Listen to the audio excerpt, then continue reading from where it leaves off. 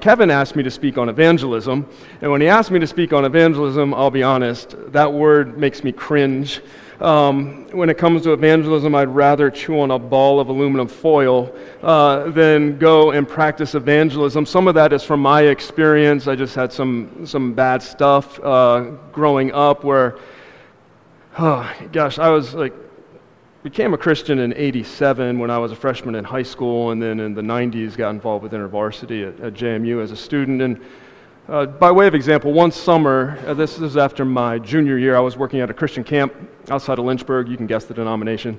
And we were doing this youth camp with high school kids, middle school kids, and one day was devoted to evangelism. So in the morning, we taught them what the gospel was and taught them this technique of going up to people and doing contact work. And then that afternoon, we went into the mall, and they released us 2 by 2 with a survey. And me and my partner, we were assigned to the food court, and we would just go up to people, and we had this, we're doing a survey. Could we ask you a few questions? Do you mind? And people say yes. We're like, well, we're just seeing how many of the 10 Commandments people could name.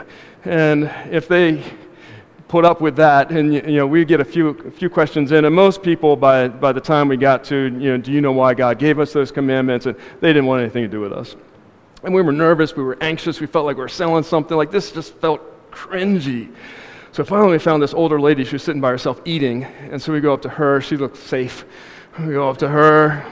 Excuse me, ma'am, could we talk with you for a minute? We're just doing a little survey. We're just seeing how many of the 10 Commandments people could name. Well, she named them all, and she knew the Lord Jesus, and she asked us to sit down and fellowship with her. So the next hour, we just sat and talked with her. So when we came back to report on how our evangelism went, we talked to a lady for a whole hour about Jesus, and we were like that was, we were applauded. Well, if any of you have had similar experiences, I'm not saying contact evangelism is wrong. I'm saying that it doesn't work for me. It felt fake. It felt disingenuine. And I've come to personally hold to the conviction that the gospel and the truth that we share is not a proposition. It isn't just 4 things and then pray a prayer, but rather that the truth of God is a person. It is Jesus himself. John 14:6, I am the way, the truth, and the life.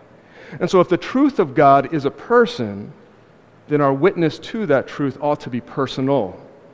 It ought to involve us engaging relationally with people, knowing them, building friendships, entering into their lives, their world, their space, just as Jesus came into our world and our space and related to us.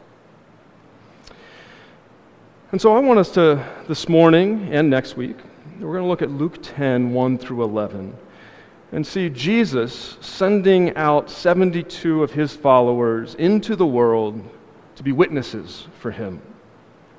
Now we got to take this with a bit of a grain of salt. This is more descriptive for us, broad generalizations, than it is exact prescription for us as to what we are to do. And today, we're going to look at verses 1 through 7, and then next week we'll look at verses 8 through 11. So let me pray for us. Lord Jesus, we thank you that you have come and you've walked among us, that you did not stand at a distance and simply send down stone tablets to tell us what to do or who you were, but you took on flesh, Word incarnate, walked among us, breathed our air, felt our sorrow, enjoyed our joys, and you call us to you, a person. And Jesus, would you make us like you, not only morally, but missionally as well, in our posture towards the world? Spirit, we ask that you would illumine this text to us, that we would come to know you better and yield our lives in obedience to this word.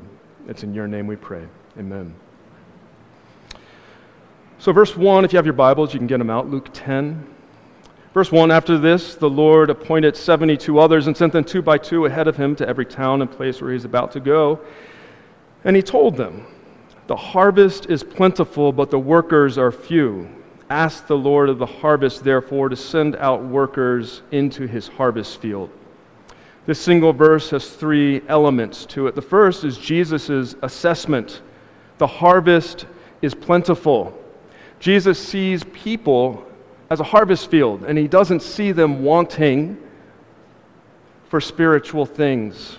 They have something in them that they're ready to be harvested. Oftentimes when we look at the world, if you're like me at least, I'm reading books on culture and I'm reading on these different generational changes and things that are happening in the world and trying to understand the world we're stepping into. And Jesus, I don't think we shouldn't do those things, but Jesus has a much simpler approach. Jesus' eyes see through this lens of a harvest that's ready to be brought in. 3 other times Jesus uses this very similar language of a field ripe with harvest. And in Matthew 9, 35 through 38, Jesus sees this crowd of people coming to him, and we're told that he had compassion on them because they were harassed and helpless like sheep without a shepherd. And then he goes on to say, the harvest is plentiful. It says this exact same thing. The harvest is plentiful, but the workers are few. Therefore, pray to the Lord of the harvest. But when Jesus sees the world, he isn't doing sociological studies. He's simply saying they're harassed and they're helpless. Because when you take an entire generation or a culture or a people group, of course, you can study them, but Jesus is looking at individuals. And for each individual, he sees that these people are beat up by sin, the world, the devil. They're harassed. And in this place of harassment, they're helpless. They're lost. And he's saying, I'm sending you out. The harvest is plentiful. I want you to view potential, not scarcity. He says, but there's a problem. That's his assessment. The harvest is plentiful, but there's a problem. The workers are few. There's a labor shortage. And so he has a solution. He says, I want you to pray to the Lord of the harvest to send out workers. Now, most of us can get on board with that. If we're one of the 72, all right, yeah, Lord, I'll pray. Or we pray for Andrew as he goes to Portland, and we pray for Nick as he goes to those heathens at JMU, and I pray for Michelle in Africa, and I pray that you raise up other people, and then go. I'm sending you out. And you're like, me? Next verse. Jesus says, go. I thought you wanted me to pray, Jesus. I'm praying right now. Please don't interrupt. He says, no, you go. Go. There is a problem. There's a labor shortage, and you need to pray to the Lord of the harvest to raise up workers. Go.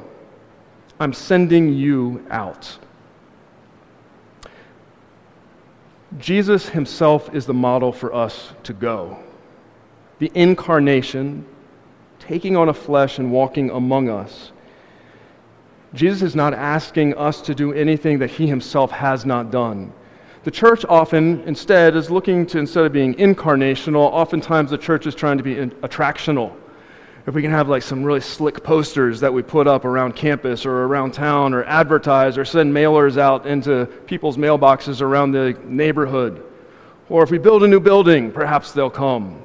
Or we'll teach the congregation this awesome program, and if we run this program, that will take care of it. If the church, if this Sunday morning is the only place where people can know and engage with God, we have a problem. Only 2 hours a week is the only time that people can know or hear about Jesus Christ. You know what that means? That means that they have to cross cultural boundaries and come into our world. Do you know how strange this world is? This is Nate. Nate's one of the rising senior. He came with me today, and I did to him what I do to every student when I come here. I'm like, this place is a little strange. Let me tell you about it. You're going to have to stand up. If it's bold, you read it. And then you're going to have to kneel. And then we're going to point at a cross at the end. And I'm not trying to just get you to do something. It's like, that's not a joke. We're all going to point at this cross. And then you're going to point up. Don't forget to point up. And do this or this. And like, I'm coaching the entire time. Do you know what it's like to be a non-believer to step into this environment? To cross boundaries? We're asking non-believers to do something very odd. We are to go to them. We are to incarnate the life of Christ with them. They shouldn't have to simply come here to know. And granted, they can come here to know Jesus. I'm just saying we should be the ones crossing the boundaries. But the thing is, churches, they're always looking for the next best program. God isn't looking for better programs. He's looking for better people. He's looking for men and women who are capable, confident in their faith and their love of him to step forward into the world and to go. I'm sending you. And then he says, I'm sending you out like lambs among wolves. Like, CJ, I thought you said they were harassed and helpless. I thought you said these people were harmless. No, I didn't say they weren't harmless. I said they're harassed and helpless. Harassed and helpless doesn't mean they're not harmless. You met a harassed and helpless person? I know a lot of them on campus. They're defensive, they're ornery, they strike out, they lash out against people who are just trying to be nice to them. They've never been treated with kindness before. They don't know what it is. They're hostile. And Jesus is saying, yeah, this place I'm sending you out, and you might get eaten alive. In my line of work, I'm often dealing with parents who are, and I get this email at least twice a year, if not up to 5 times a year, well-intended Christian parents who are trying to decide if they're going to send their kid to JMU, or public school, or to Liberty. And so they email me, like, we're coming up to visit JMU, we're bringing our son or daughter, they're a junior in high school, they're looking at schools, and could we come and meet with you? We'd love to hear about the Christian community at JMU. I said, certainly, I would love to meet with you. And we sit down, and the driving dialogue goes something along the lines of, we are concerned for our child's faith. Okay, I got that, I feel that. And so we want to know, if they come to JMU, will they be safe from the influences of the world? Will InterVarsity be a place where they'll be protected from the influences of the world? And my response is absolutely not. In fact, if you send them to me, I'm going to send them out into the world, and their mind is going to be challenged, their emotions are going to be confused, their behavior is going to be conflicted, but their strength will be a faith that develops. If you take a candle, set it outside, and a gust of wind comes, what's going to happen? It's going to blow it out. But if we go outside and we build a campfire, it doesn't have to be a big one, we just build a campfire, and we get it going, and that wind comes, what's that wind going to do to the fire? It's going to enrage it. It will strengthen the fire. In fact, it might even send embers out and burn down an entire forest. And I tell the parents, James 1, 2 through 4. Consider it pure joy, brothers, whenever you face trials of any kind, many kind, because the testing of your faith will develop perseverance, and perseverance needs to finish its work so you can be mature and complete, not lacking anything. So the question to the parents is, do you want your children to be strong, or do you want them to be safe? Do you want them to be like Jesus simply in their morality, or do you want them to be like Jesus in their missional posture to the world? And the same is offered to us. It is a difficulty. It is a trial to step into the world and to engage it. It is hostile, and it will tear you apart. It will eat you alive. But don't be afraid of that. It did that to your Lord. It ate him alive, it killed him and murdered him, and he was resurrected. There's always a renewal and a revival for the people of God. Don't be afraid of the world. 1 John 4:4, he who is in you is greater than that which is in the world. And so we move into the world. And Jesus says, go, I'm sending you. Pray. Go. And then he says, well, don't take anything with you. Take no purse or bag or sandals. Don't greet anyone on the road. Because see, our tendency is we're going to pray, Lord, and then we're going to plan. Pray and plan for this thing that we need to do to bring people in. And our praying and our planning just all adds up to procrastination. And Jesus says, no, there's an expediency to this. Don't go home and pack. And Jesus just tells you, I'm sending you out like lambs among wolves. I need to go get ready for this. Get some Kevlar or some like long jeans and thick canvas, maybe pack a gun. And Jesus says, no, take nothing with you. Just go. Stop your planning. Go.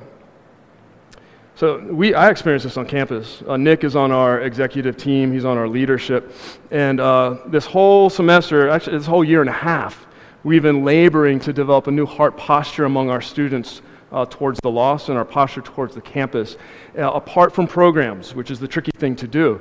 And so we're trying to identify men and women who are already in our small group communities who are mature enough. They're not a candle, they're a campfire.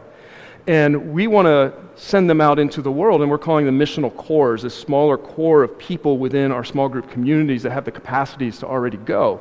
And so our executive committee, we're like beta testing this, and there's 7 of them are doing it in their small groups. One of them is Nick, and they're reporting back to us, like, how are we doing this? How's this stuff going? And one of the big things we do is we pray. We spend the time every week praying and say, Lord God, what do you want us to do? Well, 3/4 of the way into the semester at one of our exec meetings, I don't know if you were there because you were online a lot because of your surgery, but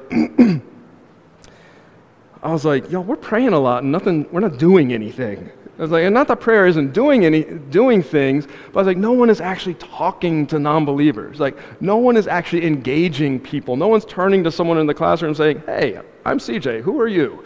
And it's like, something seems off in this. We got prayer, but we don't have actual practices. And that's what this is. Jesus is saying, not stop praying, but stop all your planning, stop all your figuring it out. Would you just go? Just go do it. And so he undermines procrastination while simultaneously cultivating dependency.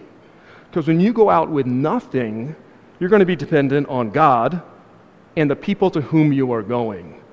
Now, some of you are super type A planners. And should we plan something? Trust me, I'm a super type A. I'm a type A plus planner. I will outplan you. I just went spelunking, caving, for the first time this Thursday. I've never been. And we weren't going with a tour group. This was a cave out in West Virginia called the Sinks of Gandhi. You can barely find it online. Somebody had whispered in my ear once 5 years ago. I was like, that sounds cool. So I'm taking this group of guys that I'm discipling this summer. I was like, we're going to go in a cave. And again, no guide. There's nothing. It's on private property. And in some ways, it's very refreshing. There's no signs. There's no put $5 here to help pay for it. It's just like, it hasn't been commercialized. It's beautiful. But my mind is running. It's like I'm going underground, like a cave. Like this is what people die down there. Like a whole soccer team got trapped down there a couple years ago. Like I remember hearing about that. So I'm like, 3 pairs of shoes. I have 2 different backpacks. I got change of clothes. I got 2 towels, one for me when I get wet because we're following a river underground, and then one for all the mud's gonna be so we can put it over in the cars. I got food. I got water and extra water. I got my headlamp. I got my flashlight. I got extra batteries for all that stuff. I even downloaded an offline map of West Virginia because I thought there wouldn't be any cell service out there and we wouldn't be able to get out there. We wouldn't be able to find our way back. I had it all and I packed everything, but you know what I forgot to pack? God. I was so prepared, making my list, doing everything, that my heart was in this place of self-sufficiency. I was in this place that if we get trapped, if we get stuck, if this contingency, if that contingency, I will know what to do, and I will be prepared. I was a Boy Scout. And I'm not saying we shouldn't be prepared. I'm just saying that when our preparedness leads us to a place where God has been boxed out of the entire equation, except for a quick prayer, a blessing over top of something, and then our hearts are faithless, as we step out into the world, something's off, something's wrong. And so Jesus sends these people out in a posture of dependency upon God, but also a posture of dependency on the people they're going to go to. And we don't want to show up in people's lives and be a burden to them, but we want to show up in a posture of interdependency, where yes, I am bringing some things, we're going to see that next week. But also, I'm coming to you not as some superhero outsider swooping in to save you and I have no needs from you. I'm going to enter into your life and I'm going to let you give back to me.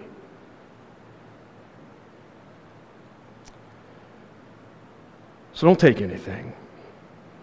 Don't even greet anybody on the road. That's the expediency idea. Jesus isn't encouraging inhospitable behavior. He's simply saying, get going and get where you're going. So that's all pre-sending, and now he's going to tell them what to do when they actually get there.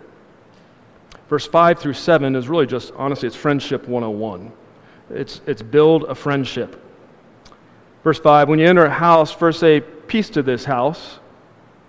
If someone who promotes peace is there, your peace will rest on them. If not, it'll return to you. Stay there, eating and drinking whatever they give you, for the worker deserves his wages. Don't move around from house to house. So this is what I'm saying. This is a little more descriptive than prescriptive. We're not going to go up to people and say, peace upon this house. We're just going to go up to people and say, hi, hello, my name is CJ. Who are you?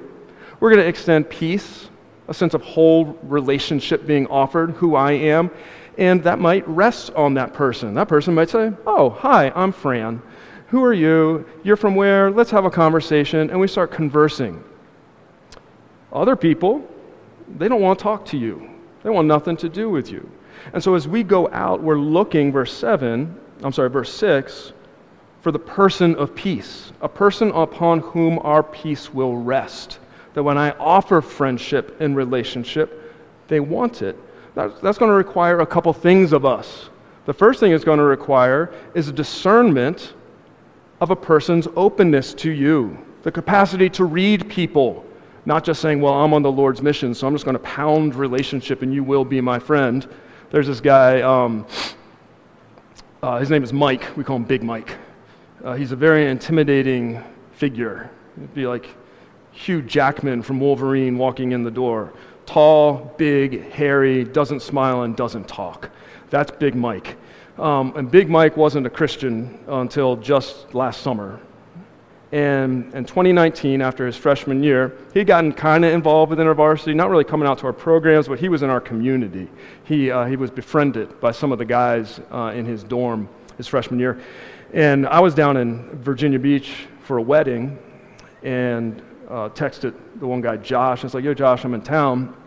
What are you up to? And he's like, oh, me and some of the guys, we're going out on my dad's boat. Do you want to come? I was like, oh, yeah, that'd be awesome. So I go over to Josh's house, and Big Mike is there.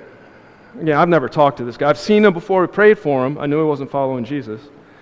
And we get out on the boat. There's like a half dozen of us. And I'm sitting next to Big Mike, just the way the things turned out. And I turned to him, I introduced myself. I think we met before. I'm CJ. He's like, Mike. Okay, cool. I was like, how's summer? Good. Where's home for you again? Orange County. You working this summer? Yeah.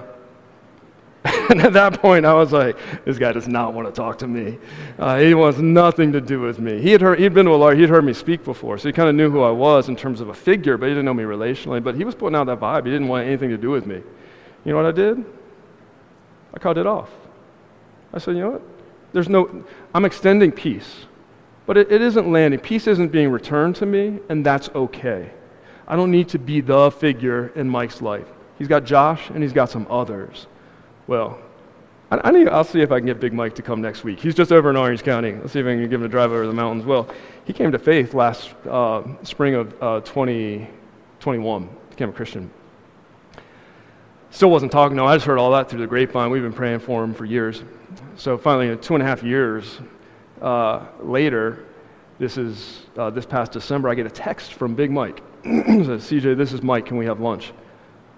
I was like, oh, I'm excited. It's like, I don't know. It's like the pretty girl asked me on a date, kind of like excitement. I was like, what? This is awesome. So we go to D Hall. He's nervous, really nervous. Can't even make eye contact, but he's talking. You know, nervous people sometimes just start talking. He starts talking. He's looking around, telling me all this stuff. And then he's like, towards the end of our meeting, I was like, but I wanted to know if you would disciple me. Meet with him one-on-one and study the Word of God. I was like, Mike, I would love to. We've been meeting every week, starting in January, goes the entire book of Romans. We got through chapter 8 of Romans. We'll keep going through it next year. He was just over Thursday night, had dinner. He's become a friend, very good friends. All I'm saying is we need to know our place in God's work missionally, and it is our place to extend peace. But if peace isn't returned, we need to have some discernment and trust the Lord and move on to another person, extend peace to them. The other thing that it requires us is a willingness to strike up conversations. And this, I'm an introvert, I'll be honest. I feel more comfortable right now being upfront talking to you than I do during the little coffee bagel time afterwards. That's weird for me. So trust me, as an introvert, I say this, we need to strike up conversations with people. We need to extend peace to people. We need to learn to be what I call bivocational. I'm a bourbon collector. I drink it too. But I collect these hard-to-find bourbons, and it used to be that when the ABC store, it opened at 10 a.m., and you could go online and find out, and they go, oh my gosh, they got this bourbon just dropped. And you go at 9 a.m., and there'd be a line of people, normally just a bunch of middle-aged white guys, standing there waiting for 10 a.m., and they'd all be talking to each other, and honestly, on my phone, I don't want to talk to these people. I'm here to get bourbon. I'm not trying to build friendships with everybody around the world in like Costco lines or the gas station or anything like that.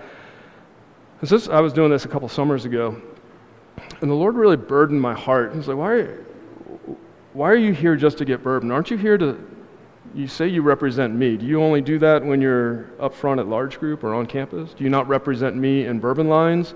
I was like, dang it. All right. Yes, I represent you in bourbon lines. And so, see, this is the way we tend to view life, isn't it, though? Like, I'm here to do this. I'm at Costco to get groceries. That's my vocation, it's my call as I step in there. But at all times and all places, we have to be also representing the Lord. We are His witnesses. I have to be bivocational and not just get caught up in the moment of getting my task accomplished, but being open to what the Lord might bring. So that means saying to the person in front of you in line, hey, how are you? Saying to the person sitting next to you at the bar, hey, how are you? Saying to the person that you work with, hey, I'm so-and-so, and I'm just looking for the person of peace. I'm not trying to impose something on people. Not everyone wants to be your friend. I'm sorry, Fran, that's true. I know, it's hard to believe, but...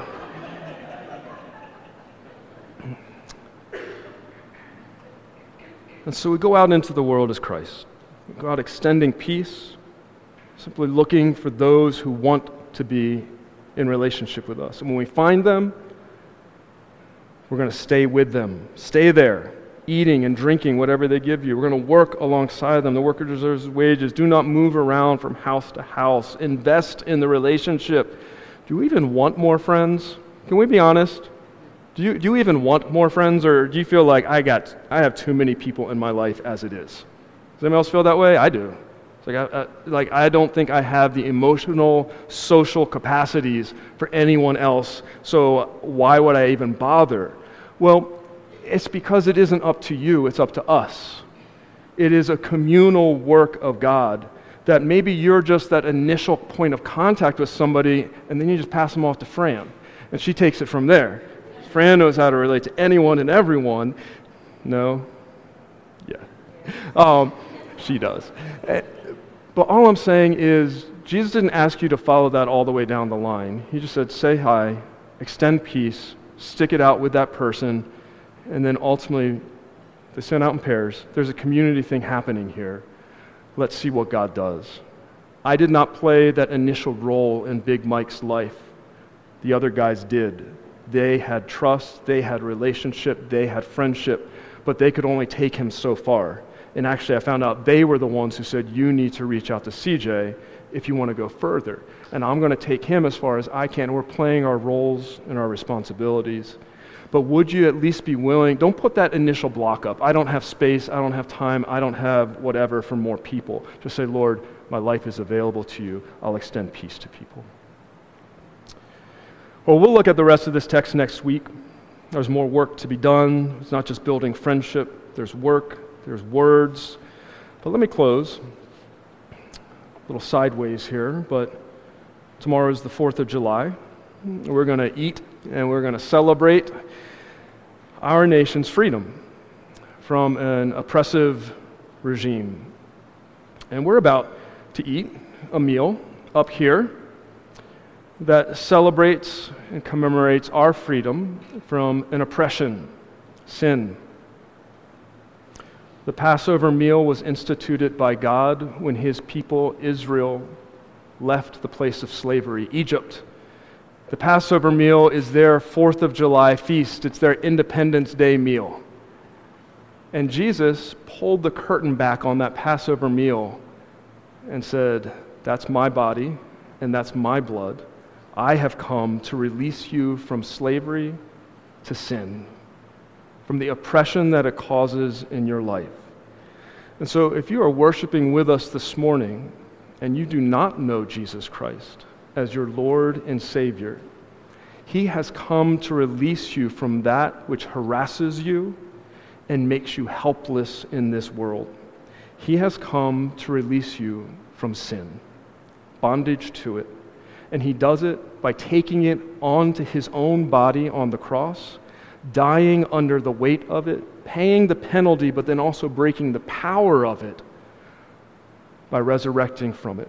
And that is what he brings into our lives as well. If you've never trusted in him in that way, if you've never received him in that way, I invite you, call upon Jesus. We're about to take some time to confess our sins. We're going to worship some more. Use this time to get right with the Lord.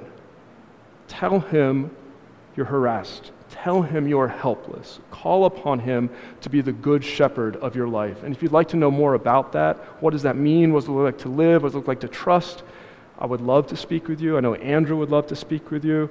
Probably somebody who brought you would love to talk with you about that as well. Let me pray for us. Jesus, we thank you that you do not merely save us, but that you send us. That you have called us to walk in your shoes, not just morally, but missionally.